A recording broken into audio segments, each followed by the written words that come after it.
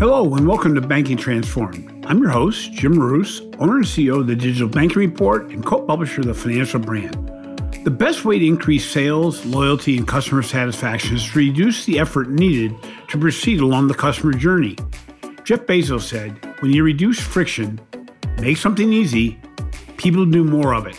Your customers have been trained by companies like Amazon, Google, Uber, Netflix, Rocket Mortgage, and others that processes can be simplified in a digital world, making it easy to do business anywhere, at any time, on any device.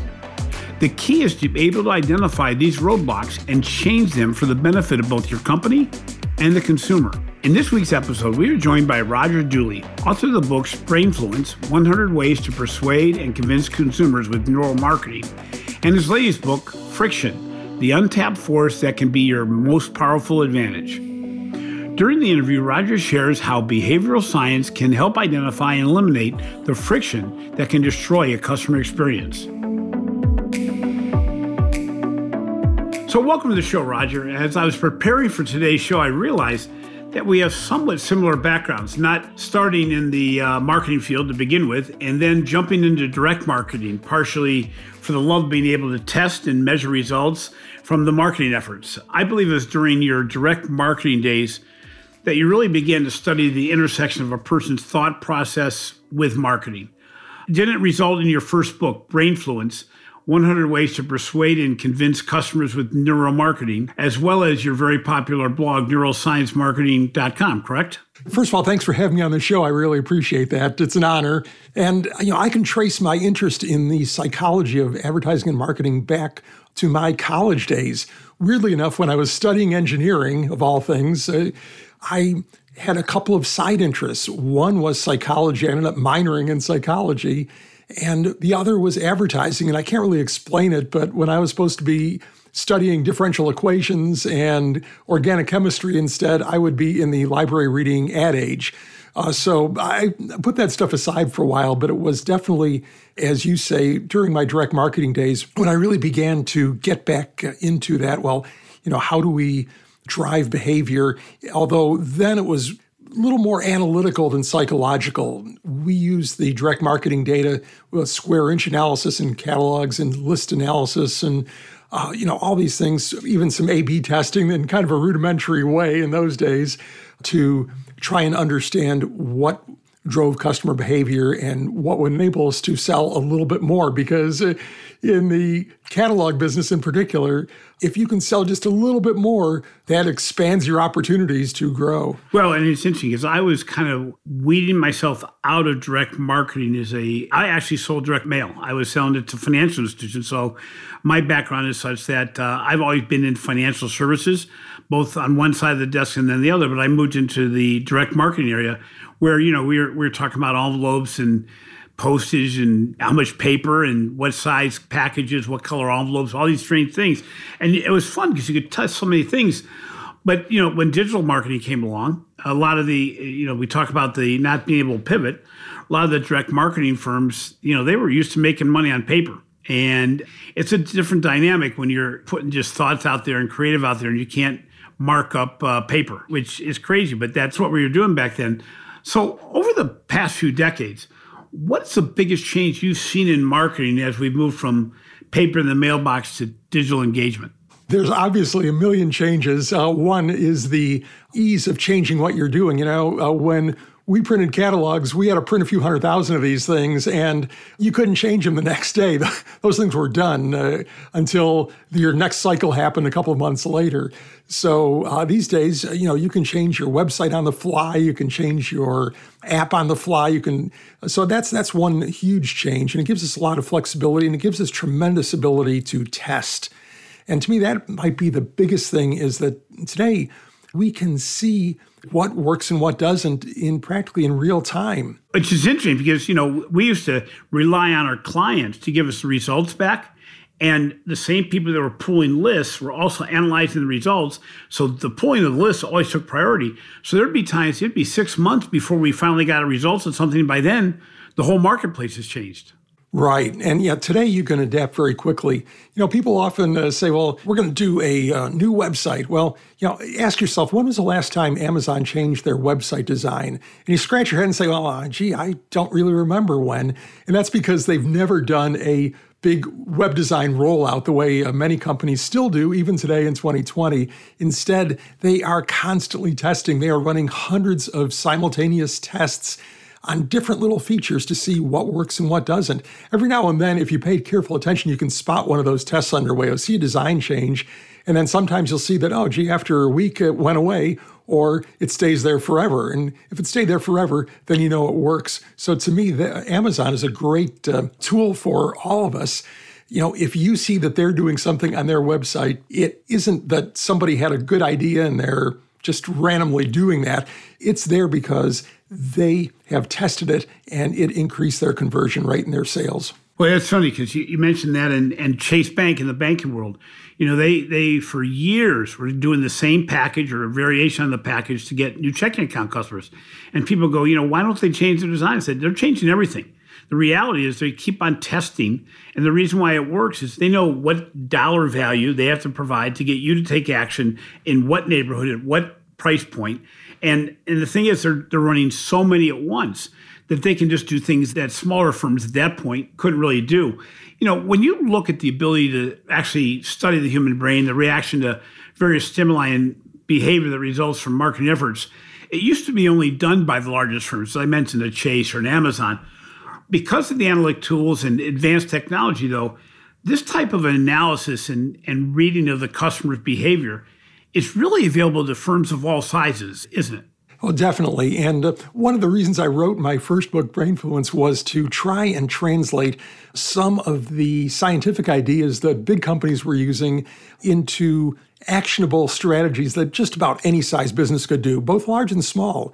There's a wealth of scientific knowledge out there, and big companies, more so even today than a few years ago, employ behavioral science teams.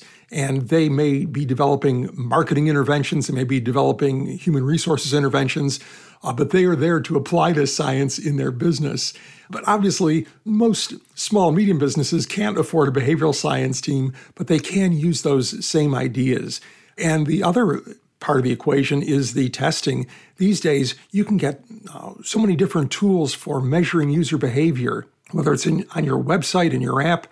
You can be seeing what people are clicking on, how long they're spending on a page, obviously, you can do various kinds of A/B testing, and all of this stuff can be ridiculously cheap compared to what it used to be, which was rather costly.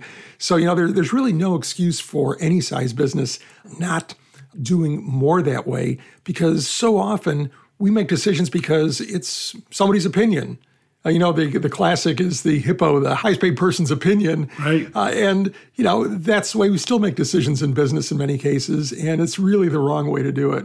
Well, it's interesting because, again, as I worked in the direct marketing agency and moved forward to the digital marketing agency, the biggest stumbling block was usually legacy thinking, which is not unlike the challenge we have at every organization still today. But within marketers, it can be really damaging because if you don't have an analytic mindset, if you come back to the Mad Men type era or the advertising agency type era, and you've not moved forward in your thinking process, your marketing suffers and the organization suffers. And I think what's really unique, and when you look at virtually every firm in every industry talk about the need for customer centricity and a better customer experience as part of the mission statement, how can it be that so many firms seem to, at least, continually miss the mark on an engagement basis? Well, I think it's because their emphasis on customer centricity in their mission statement doesn't carry through into their key behaviors and what they really prioritize. I think in so many different companies, both financial firms and in just about every area, they are customer-centric until it comes to the point where, hey, we're not going to make this quarter's numbers or this year's numbers. And then suddenly those customer experience improvements can wait until the following year. And again, the example of how to do it is Jeff Bezos at Amazon. He's basically said, I am not worried about the shareholders. They do not try and make a number every year. He says that if we take care of the customer, then the shareholders will get taken care of. And indeed, they have. They've achieved far higher returns than just about any other publicly traded stock over the last 20 years, despite the fact that Bezos is really not trying to manage the numbers. If he would have been trying to manage a nice progression of earnings growth, the way so many companies are, they would be a much smaller, less successful company today. Well, it's interesting because, I go back to the beginning of Amazon, and for a while there, it almost seemed like the AOL model of dropping those floppy disks in the mail, because they were simply saying, if I get mass, the rest will come. And they were paying a lot per customer. They were not making money for the longest period of time. And everybody challenged what he was doing, just the same way that in the more modern era for them, people challenge all the different things that they are fast to fail. I mean, look at the number of devices that they've tested through time, and they just haven't been as successful. Their Alexa device at times has been good, bad. It's been different shapes, different sizes. Their Dash device, everything else. Some have worked, some haven't. But when you look back and you see the progression of thinking, the logic was still there. It was still the customer first. Right. And their Fire Phone is another great Amazon failure. Yeah. But apparently they were able to take some of that learning as they were developing Alexa and some of their other devices. But that's really a structural thing, too. In so many big companies, the way you achieve personal success, the way you get pay raises and promotions, is by not screwing up and by making your boss happy. Well, especially in banking, where risk probably one of the highest things you look at and saying, no, we don't want to take risk. And that gets so broadly defined, the return gets lost. Right. And, you've got to say, as Amazon and there are certainly many other companies that do that, say, hey, look, we understand that you're going to fail. We celebrate failures. If you've got 9 out of 10 failures, then maybe you're not the right person. But if you are winning more than you're losing and your successes are good, then you will be forgiven a few failures, particularly if you failed quickly. In other words, you didn't keep pouring more money into it while it was clearly going to fail, which that also happens. People get invested in an idea and they keep pursuing it even at the point where it is obviously not going to be a winner anytime soon. What's interesting, Roger, is when we look at an Amazon and Google, the way they leverage data to make the entire experience seamless is really unique in that while you don't even know what's going on in the background, they make it so that your answer, what you want personally, is going to be exactly what you want sooner rather than later. Very much like the catalog business where you'd say, I want the product that the customer wants to be front and center for them, and the next person may get something else in the front. But, I know what I'm going to get in my Amazon requests. I'm going to get black or red. I'm going to get brand name. And most importantly, I want it delivered tomorrow. Google, the way they can force fill the rest of your search. But what's interesting is that's when you look at it, you think, okay, that's just using data effectively. But really, their real mission is to make it so you spend less time with them, isn't it? Less time and, more importantly, less effort. There's been some amazing research from Gartner, the big market research company, that shows how customer effort affects loyalty. And the number's really staggering. They measured in one set of data high-effort customer service interactions, or actually they measured customer service interactions and compared high-effort ones with low-effort ones.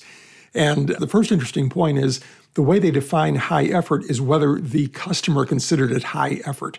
And that's an important distinction because you may be better than your competitors at minimizing what customers have to do to deal with you, but they are not comparing you to your competition. They're comparing you to Amazon, to Uber, and to every other seamless experience they have.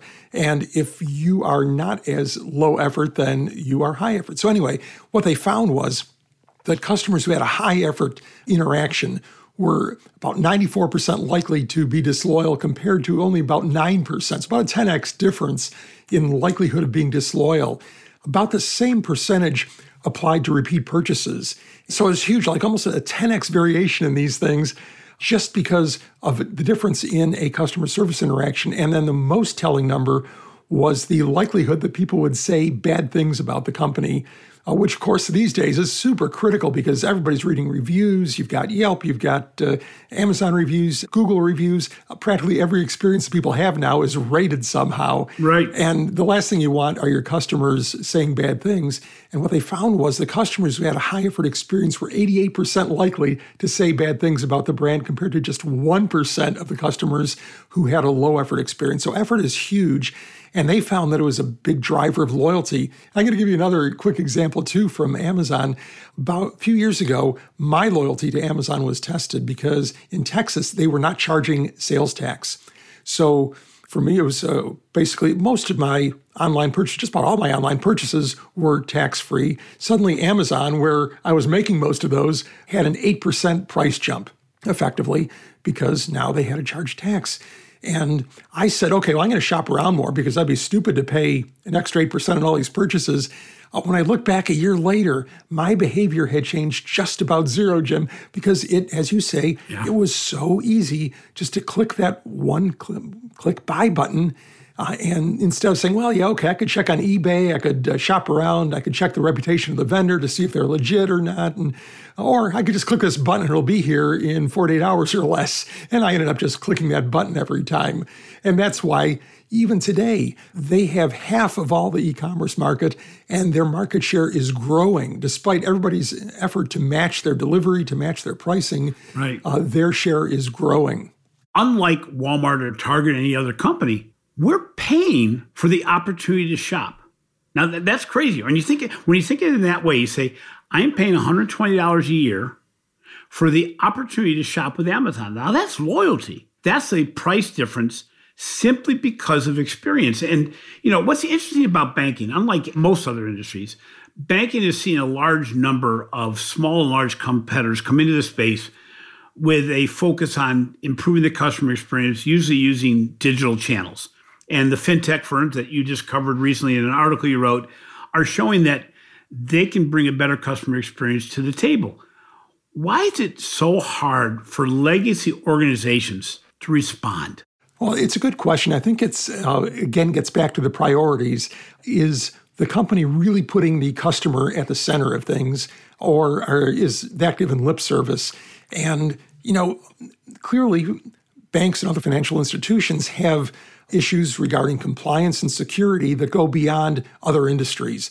Okay, the neighborhood pizza shop does not have the same concerns that a bank does. Right. But at the same time, they have developed methods and they have organizations where undoubtedly the compliance people have significant organizational power. Security people do because the risks, the consequences of getting hacked would be really devastating. And there's not necessarily a balance in the organization saying, okay, who is speaking for the customer? And, if you look at Amazon, I have never gotten one of those emails from Amazon, oh, hey, we got hacked. Sorry, we changed your password for you, and you're going to get a free year of LifeLock. Exactly. I'm using the same crappy password that I set up a dozen years ago. When I go to Amazon, I'm always logged in. I don't have to log in every time the way I do at many, many companies, and certainly every bank. They recognize me and say, hello, Roger. When I am looking at a product, that one click button is armed and ready for me to click. Okay, I don't have to log in. And by eliminating that friction, they are greatly increasing their conversion rate. Now, you might say, well, yeah, but we couldn't have weak security like Amazon does because we're a bank. But Amazon's security is not weak. If I decided to send you a gift card by email, Jim, they would ask me to re-authenticate either with a credit card number or by logging in with my password. Right. If I decided to ship you a product that if I've never shipped you anything before, the same thing. If you do something that is a higher risk transaction, they will then go through an authentication process. But that takes actually some smart effort on the part of their coders and developers. And for many companies, it's easier just to build a wall around the entire website. So you're either in or you're out. We either know you or we don't know you. And it's funny. You would think a banker would recognize that, okay, if you look at a bank branch, you've got a vault that's really secure. People can't just walk in there. They have to authenticate with a signature and then to further access maybe a physical key of some kind, plus an ID. But you can walk in the door without authenticating. You can read brochures. You can look around. You can talk to the manager. You can do all kinds of stuff without having to prove who you are. And in fact, the manager may recognize you if you happen to frequent that branch often. And it's only for those certain transactions that are potentially higher risk where you do have to authenticate in some way. Maybe it's simple as showing a driver's license. Maybe it's more. But, that same kind of thinking can apply to websites and apps as well. So people can do a lot of low-risk things and be recognized as who they are, not just be a total stranger. But if they're going to do something that involves transferring funds or other things that could be risky, then, authenticate them. Well, it's interesting because with Amazon, again, it's a great example on so many fronts, but, they make everything that you do with them simple. Which brings me to your book. You have another book, a brand new book called Friction, the Untapped Force That Can Be Your Most Powerful Advantage. And you dig into the biggest differentiator between legacy and digital firms being the elimination of friction. Why is friction such a major marketing and product development tool? Well, it's because of the importance of customer effort. We talked about how it affects loyalty, how it affects reputation, and it's so powerful. The other thing that it affects, obviously, is conversion. We've got a great example just in the last few months where legacy companies like Cisco have had web conferencing apps out there for years and years. Microsoft has Skype. These things have been around for years and years. And then suddenly, out of nowhere, Zoom is what everybody is doing. In fact, it's become almost a generic term like Googling for search. Yeah. Now, we're going to Zoom. It's crazy, but how did they do that? They made it really, really simple to get going, in part by taking a few security shortcuts that later they were criticized for. But what they did do was demonstrate how ease of getting going can be a huge differentiator. If you make it easy to set up an account, you're going to get more accounts. It's that simple. And people either underestimate how much effort is involved or they underestimate the importance of that effort. The story that I like to tell, it's yet another Amazon one, but it is about one-click, where back in 1998, they patented one-click ordering. And a lot of companies thought, well, you can't patent that. That's obvious. You're not really doing anything original there. And Barnes & Noble, who was their chief competitor at the time, implemented one-click ordering, or version of it, on their website and got locked in a legal battle with Amazon that Amazon spent millions of dollars to defend, and they actually won the case.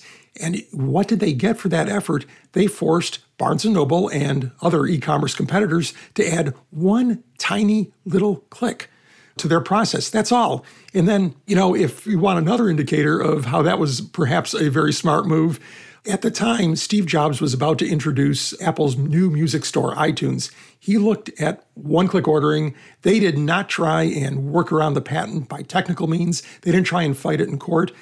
They went to Amazon and paid him $1 million so that they could save, again, one tiny little click versus all of their competition. And for them, it was worth that $1 million to do it. And of course, we know that iTunes worked out pretty darn well for Apple. Oh, yeah. Well, it's interesting. You bring up Zoom. And Zoom's a great example, too, because, yes, they had that issue with security. That was a big issue. They've kept on growing. They never saw a depletion or a drop in their usage. They saw some corporations go a different way. They quickly solved the problem. They brought it to the marketplace. But the reality is most people said, you know what? I don't want to give up the simplicity. I know I'm taking a risk. I'm going to put some things in place so I don't have to worry about it. Again, it's looking at the masses and saying, for 9/10 of the engagements I had on Zoom, I don't have a real concern about security. It's not if I'm doing the neighborhood cocktail party, if somebody else broke in, we restart it. It's that easy. You'd say it's easy to restart because it's still just one click. So to give you another example, Jim, WhatsApp, the messaging app, was bought by Facebook for $25 billion when they were just almost pre-revenue. They had very little revenue at the time. And what made them worth so much was that they had added millions and millions of users and were adding more at a furious pace. And what enabled them to do that was an exceptionally easy onboarding process, kind of like what's driven Zoom in these more recent months. There was a user experience expert who did a teardown of their onboarding, and the entire process took just over 2 minutes, and that included a verification step on the cell phone. They eliminated the need for setting up a password. You didn't need to set up a username. All these things that normally take a few keystrokes here, a few seconds there, they completely eliminated. And then they made it really easy to invite your friends. So you can imagine how that snowballed, where you get onboarded in 2 minutes and 14 seconds or something. You hit the button, you invite all your friends. Many of them get onboarded in a couple of minutes and do the same. And suddenly you've got hundreds and hundreds of new users just from one person getting on board. So eliminating friction can be a real disruptive force, because at the time, there were dozens of messaging apps out there that could have become what they did, but they made it so simple and so frictionless that they were the ones that succeeded.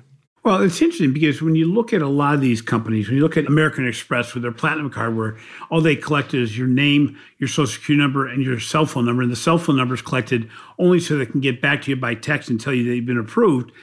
They're not saying that everybody's going to be able to get the entire application filled out just with name and social security number. But they put a percentage on it and say, the vast majority are going to get through that.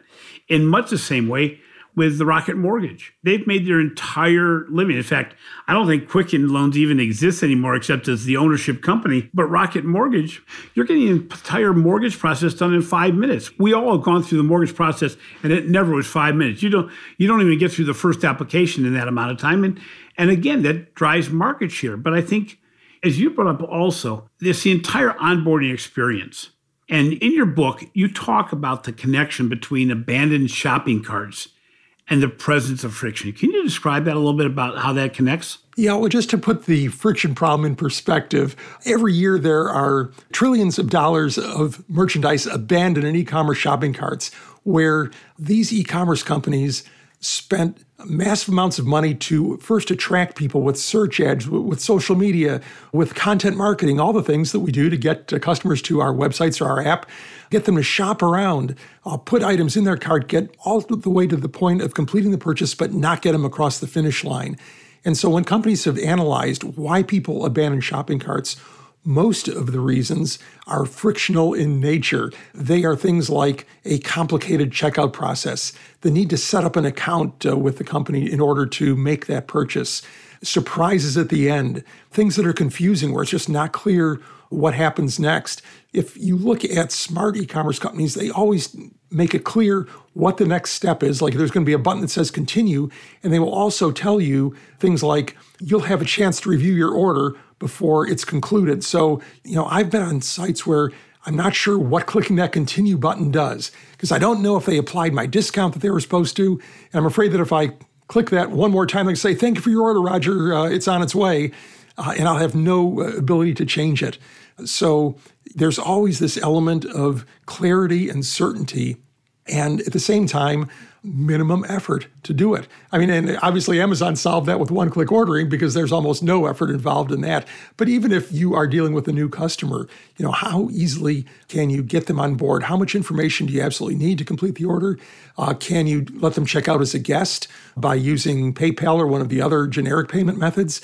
People do that, especially in companies that I'm not sure I'm going to deal with again. I don't really want to set up an account and have all my account info out there, maybe my credit card info too.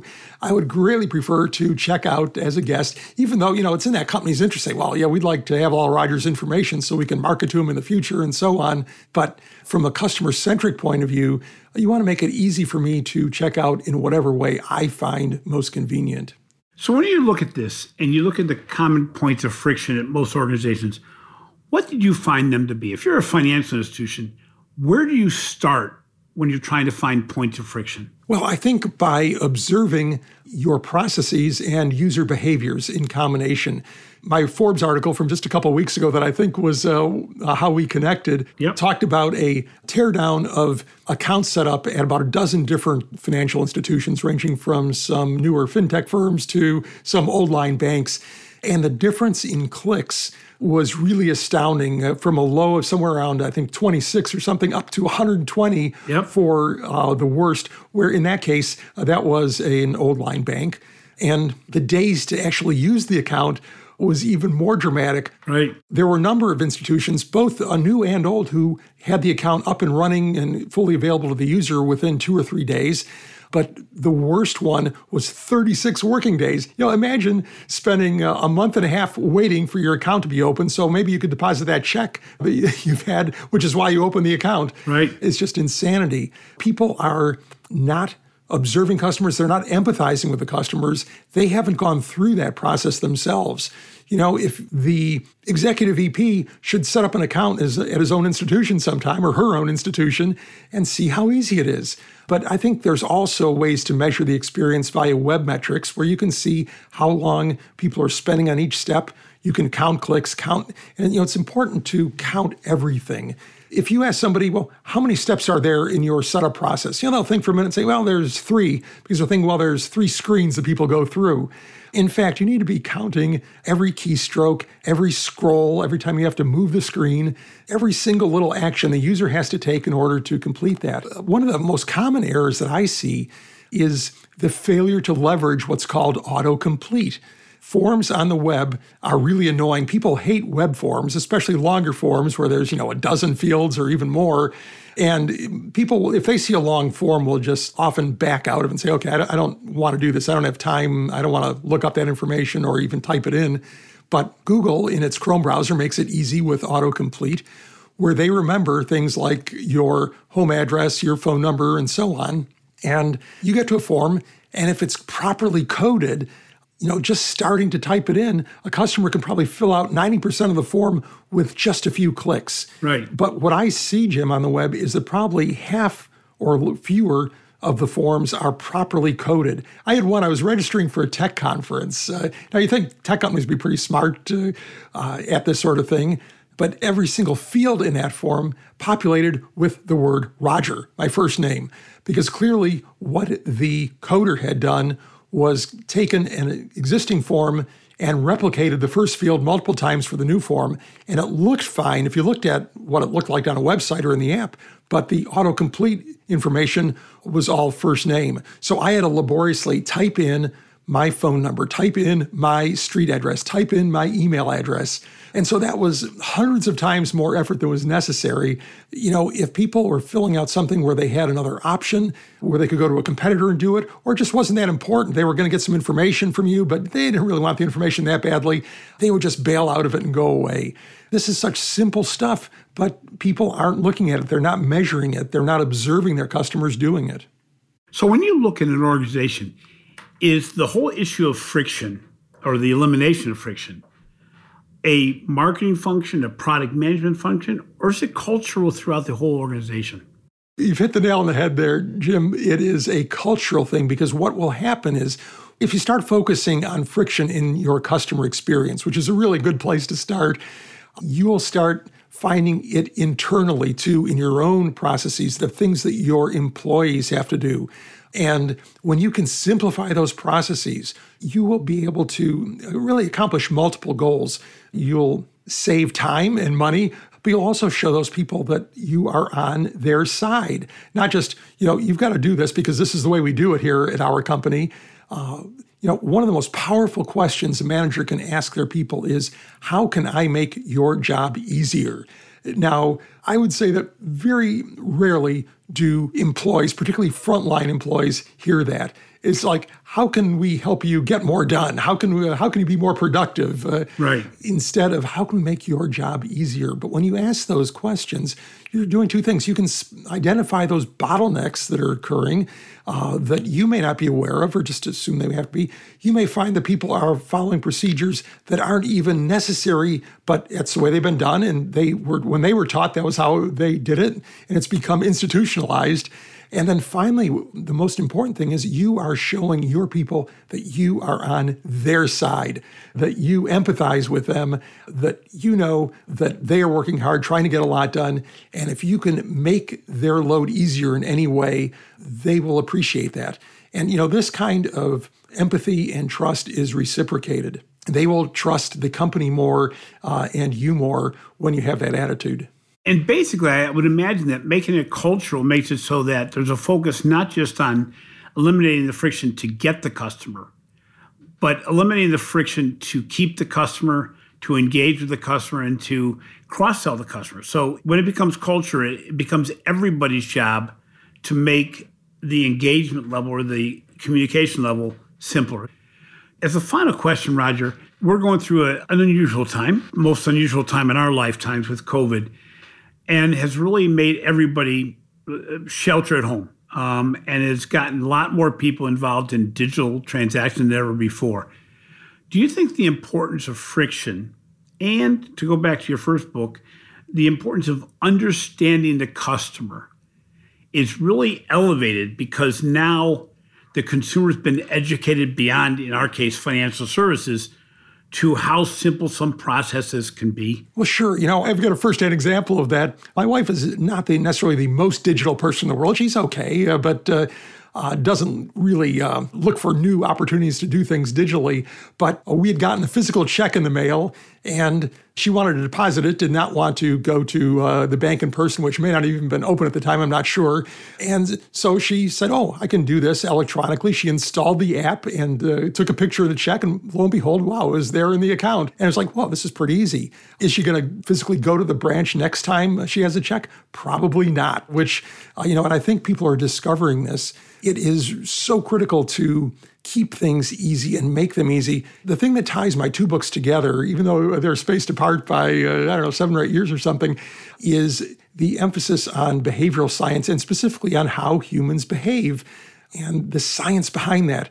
Richard Thaler, Nobel Prize winner, won his prize basically for a pretty simple understanding that when you make things really easy for people to do, they will do that more often. And in the case of financial instruments like retirement plans, if you opted people in and allowed them to opt out instead of vice versa, you had more people who participated in retirement plans.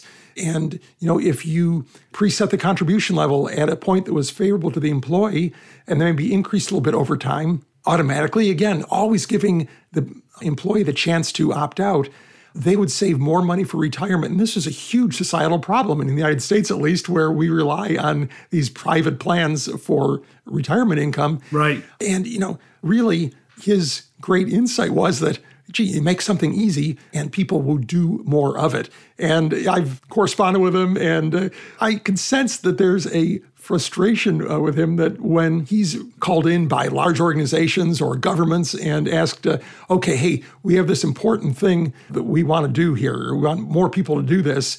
They're looking for some sort of magic behavioral science dust that he can sprinkle on it. Right. And so he says, well, yeah, what you really need to do is make it easier.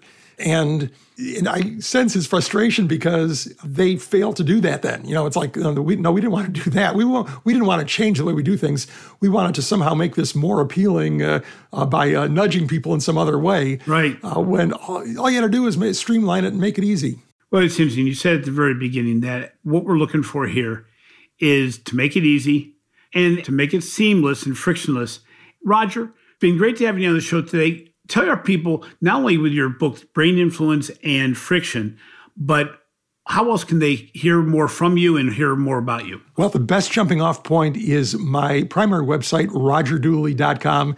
And there I've got links to my neuromarketing blog, my Forbes blog, my social media profiles. On social media, I am most active on Twitter, where I am at Roger Dooley, and I'm on LinkedIn, where I am Roger Dooley.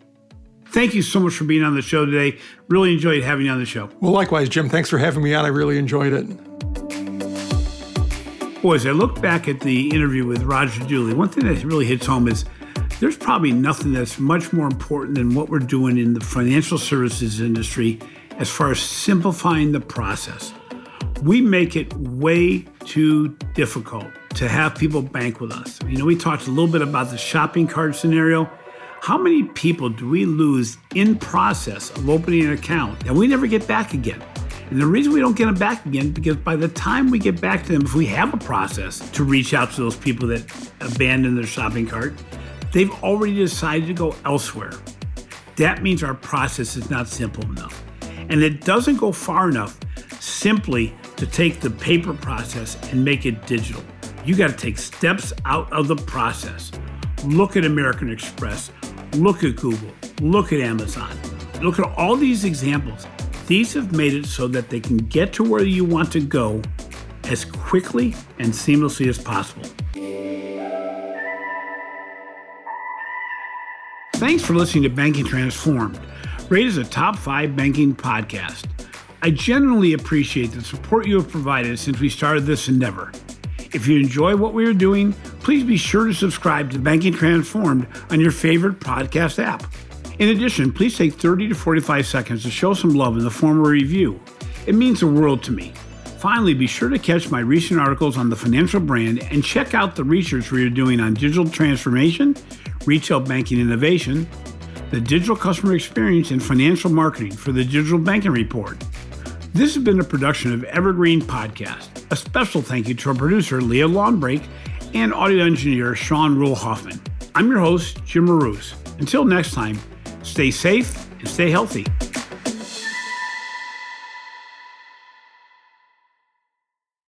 You've got questions, we've got answers. Business leadership, ownership, and sales can be challenging. Tune into the Accelerate Your Business Growth podcast to learn from the world's experts. Join me, your host, Diane Helbig, as I chat with people who have expertise in various areas of business. You'll enjoy the lively conversations that are focused on providing you with the ideas, tips, and suggestions you need to realize greater success. Get what you need for your business when you need it from the people who have the answers. Accelerate Your Business Growth is part of the Evergreen Podcast Network and is available on Apple, Spotify, or wherever you listen to your favorite podcast.